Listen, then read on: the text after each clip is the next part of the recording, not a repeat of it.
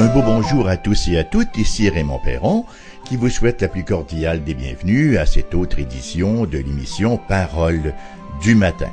Parole du matin qui, par les temps qui courent, n'est-ce pas, navigue sur les eaux fort agréables de l'Évangile selon Luc. Et ce matin, nous poursuivrons donc dans cette même foulée, alors que nous lirons le chapitre 2, les versets 21 à 38. Donc, Luc, chapitre 2, versets 21 à 38.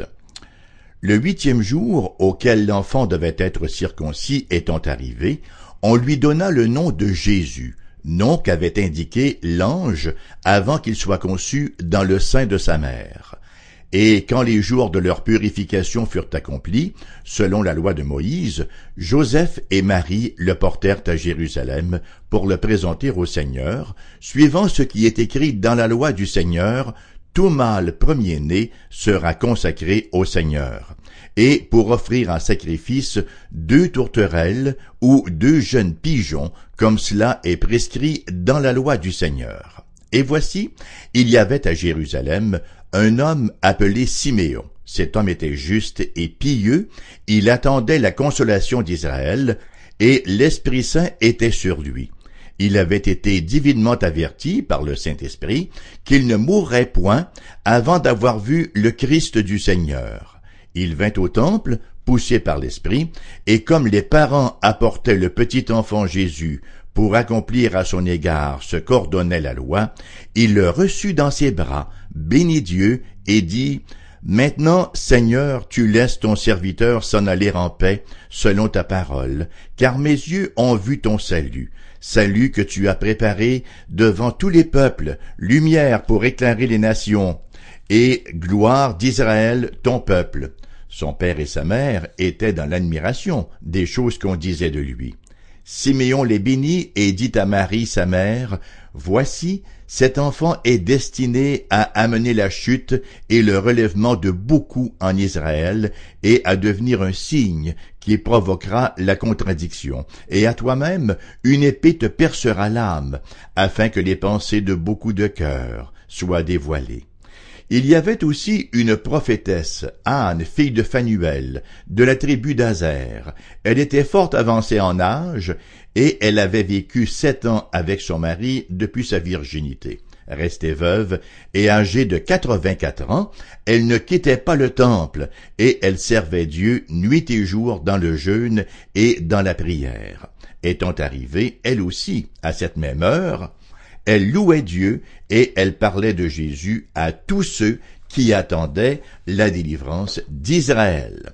Voilà donc ce beau texte que nous allons considérer ce matin, ce que nous appelons le Nunc Dimittis, là, le cantique de Siméon.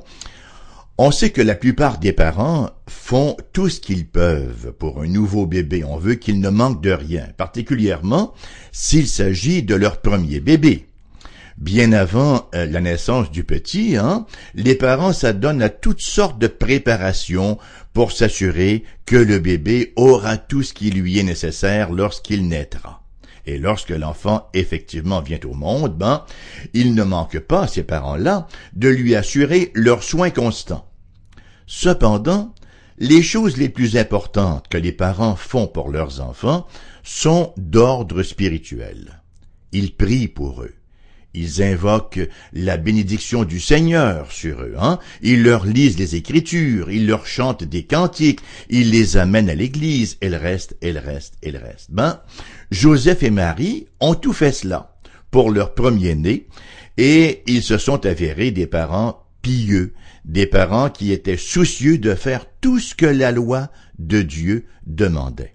À 5 reprises, Luc nous rapporte qu'ils ont fait quelque chose pour leur fils selon la loi de Dieu. On l'a lu ce matin au chapitre 2, au verset 22. Laissez-moi retrouver l'endroit, là. Au verset 22, entre autres, il nous est dit « Et quand les jours de leur purification furent accomplis selon la loi de Moïse, Joseph et Marie portèrent Jésus au temple. » Au verset 23, « Et ils firent cela suivant ce qui est écrit dans la loi du Seigneur, tout mâle premier-né sera consacré au Seigneur. Au verset 24, il voulait offrir des sacrifices comme cela est prescrit dans la loi du Seigneur. Au verset 27, ils vinrent au temple poussés par l'Esprit, et comme les parents apportaient le petit enfant Jésus pour accomplir à son égard ce qu'ordonnait la loi, et on retrouve une pensée semblable là au verset 39, où il nous est dit que, verset 39, je dis bien, lorsqu'ils eurent accompli ce qu'ordonnait la loi du Seigneur, Joseph et Marie retournèrent en Galilée. Alors on voit qu'ils sont très soucieux de faire en sorte que leur enfant soit élevé, ait tous les soins nécessaires selon la loi du Seigneur. Alors, d'entrée de scène, nous lisons au verset 21, le 8e jour auquel l'enfant devait être circoncis étant arrivé, on lui donna le nom de Jésus.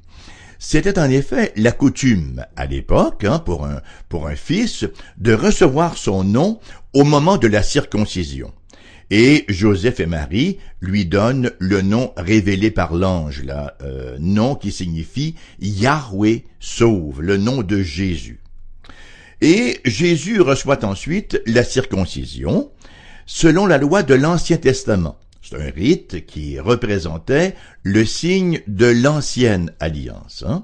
5 semaines plus tard, Joseph et Marie s'amènent au temple avec Jésus, au verset 22 et 24, et quand les jours de purification furent accomplis, nous est-il rappelé, selon la loi de Moïse, Joseph et Marie le portèrent à Jérusalem pour le présenter au Seigneur, suivant ce qui est écrit dans la loi du Seigneur.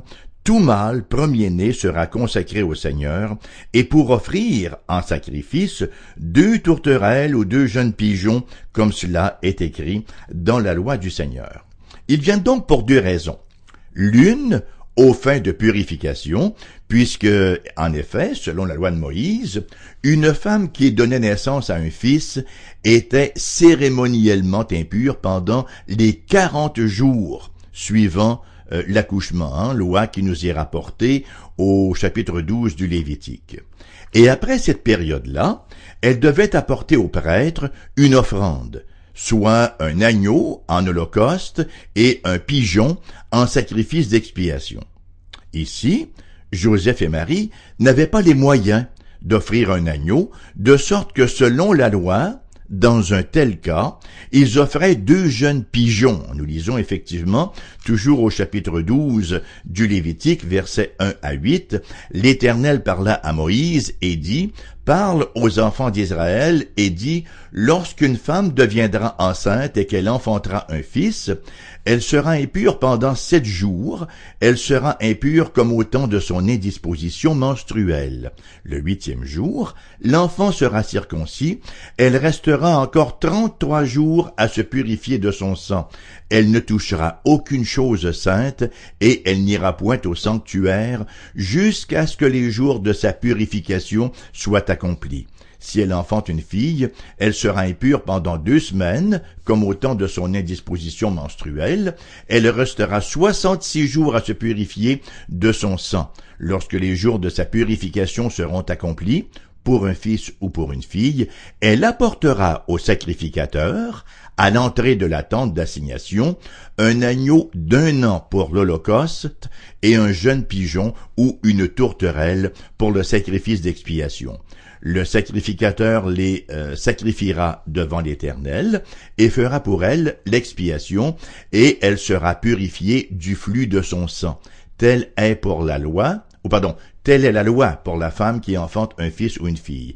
Si elle n'a pas de quoi se procurer un agneau, elle prendra 2 tourterelles ou 2 jeunes pigeons, l'un pour l'holocauste, l'autre pour le sacrifice d'expiation. Le sacrificateur fera pour elle l'expiation et elle sera pure. Nous avons donc ici un indice de la pauvreté dans laquelle Jésus est né, parce que Marie et Joseph n'avaient pas les moyens d'offrir un agneau et un pigeon, alors ils doivent se contenter de l'offrande du pauvre, c'est-à-dire 2 tourterelles et 2 jeunes pigeons.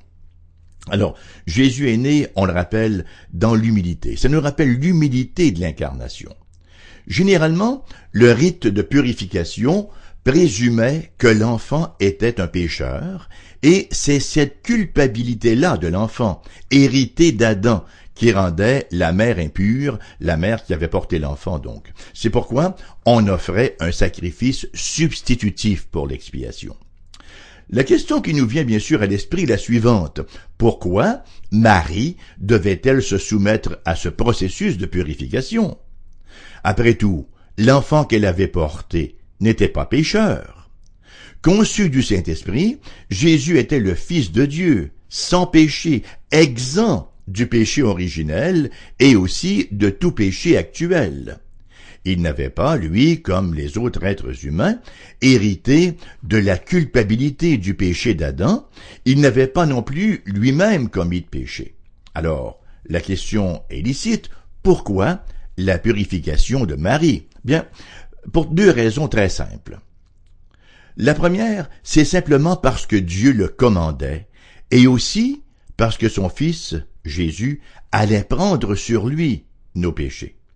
Cette association entre Jésus et le besoin de purification représentait déjà un indice là qu'un jour, il devrait porter nos péchés. Nous lisons en effet sous la plume de l'apôtre Paul, dans sa deuxième lettre aux Corinthiens, chapitre 5, verset 21, « Celui qui n'a point connu le péché, il l'a fait devenir péché pour nous, afin que nous devenions en lui justice de Dieu. » Voilà, Jésus qui n'a pas connu le péché, Dieu l'a fait devenir péché pour nous, afin que nous devenions en lui justice de Dieu. Voilà donc la première raison pour laquelle ce sacrifice substitutif de purification pour la culpabilité était nécessaire. Mais il y a une deuxième raison pour laquelle Joseph et Marie amenèrent Jésus au temple. Verset 22 nous dit, « Et quand les jours de leur purification furent accomplis, selon la loi de Moïse, Joseph et Marie le portèrent à Jérusalem pour le présenter au Seigneur. » La purification de la mère était liée à la présentation de son fils.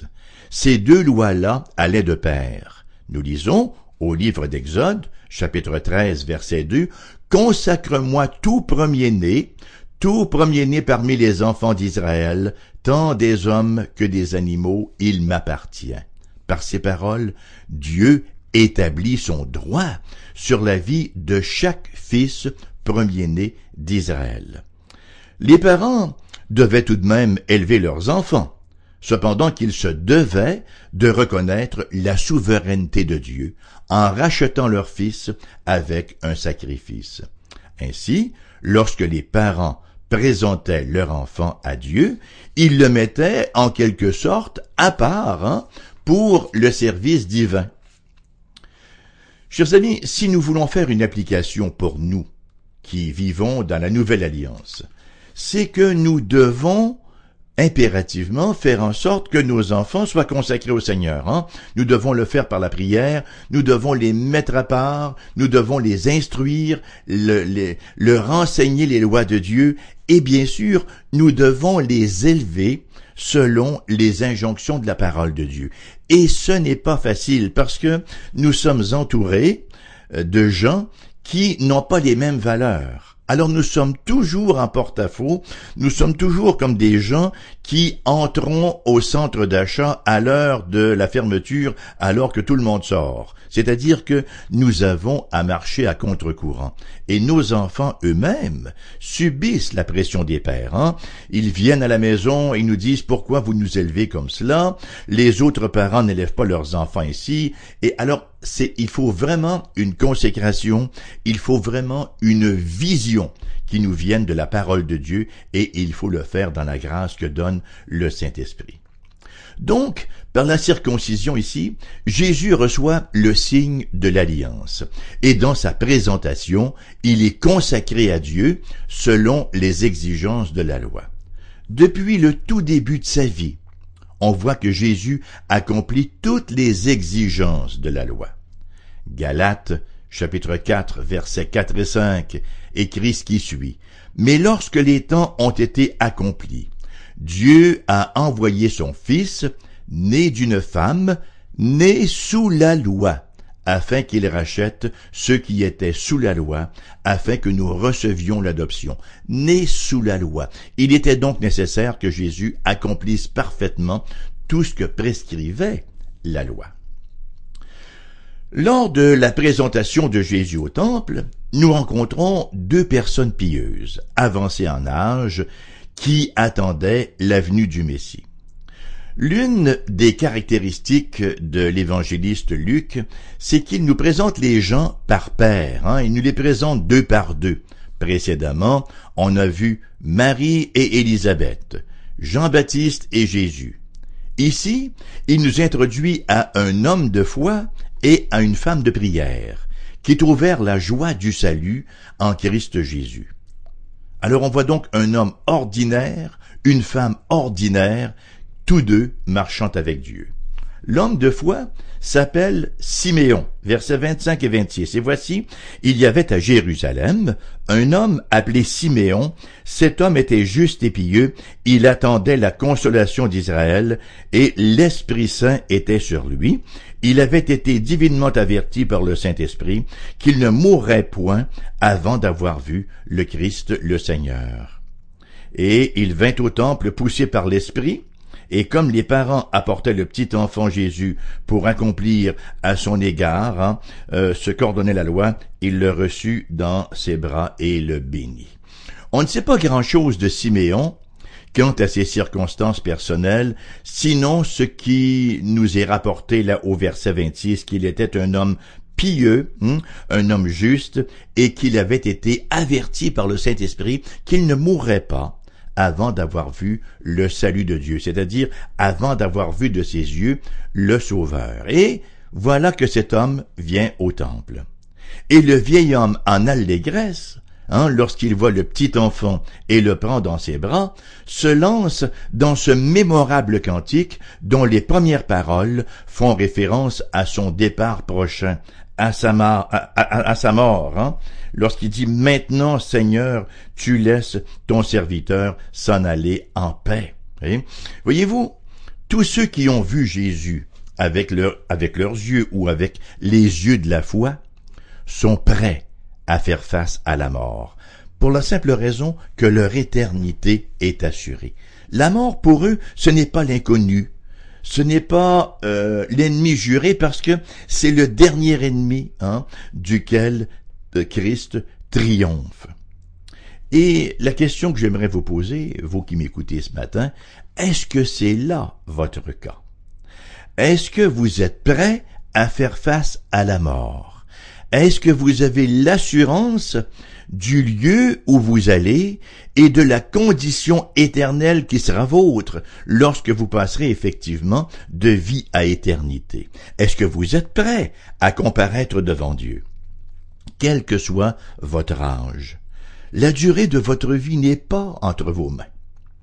Dieu peut nous convoquer à tout instant par un simple microbe, un petit virus qui entre dans notre organisme, et voilà que nous sommes emportés.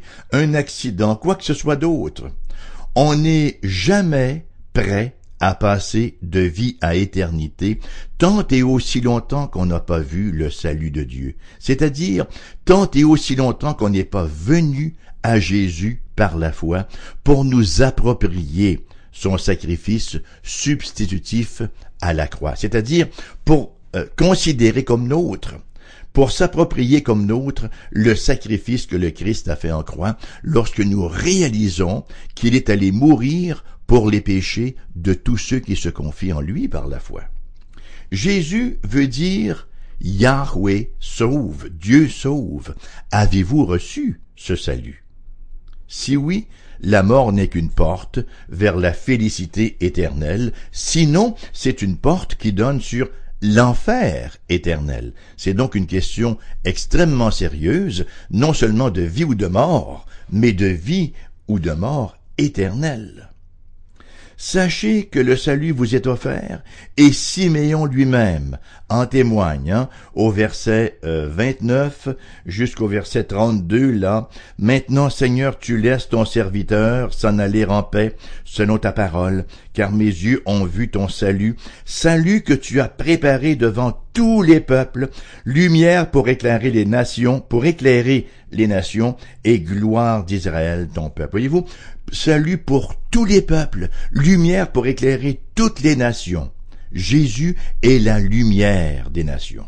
Le monde entier n'est que ténèbres en raison du péché, mais Jésus est venu dissiper ces ténèbres-là pour faire briller la lumière du salut dans les cœurs. Et nous lisons ensuite au verset 33, toujours dans le cantique de Siméon.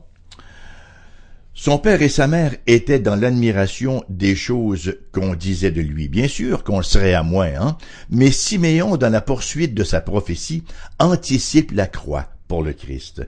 Siméon les bénit et dit à Marie, sa mère, « Voici, cet enfant est destiné à amener la chute et le relèvement de beaucoup en Israël, et à devenir un signe qui provoquera la contradiction, et à toi-même une épée te transpercera l'âme, afin que les pensées de beaucoup de cœurs soient dévoilées. » Et nous avons ici les premiers indices des souffrances que Jésus aurait à endurer pour opérer le salut.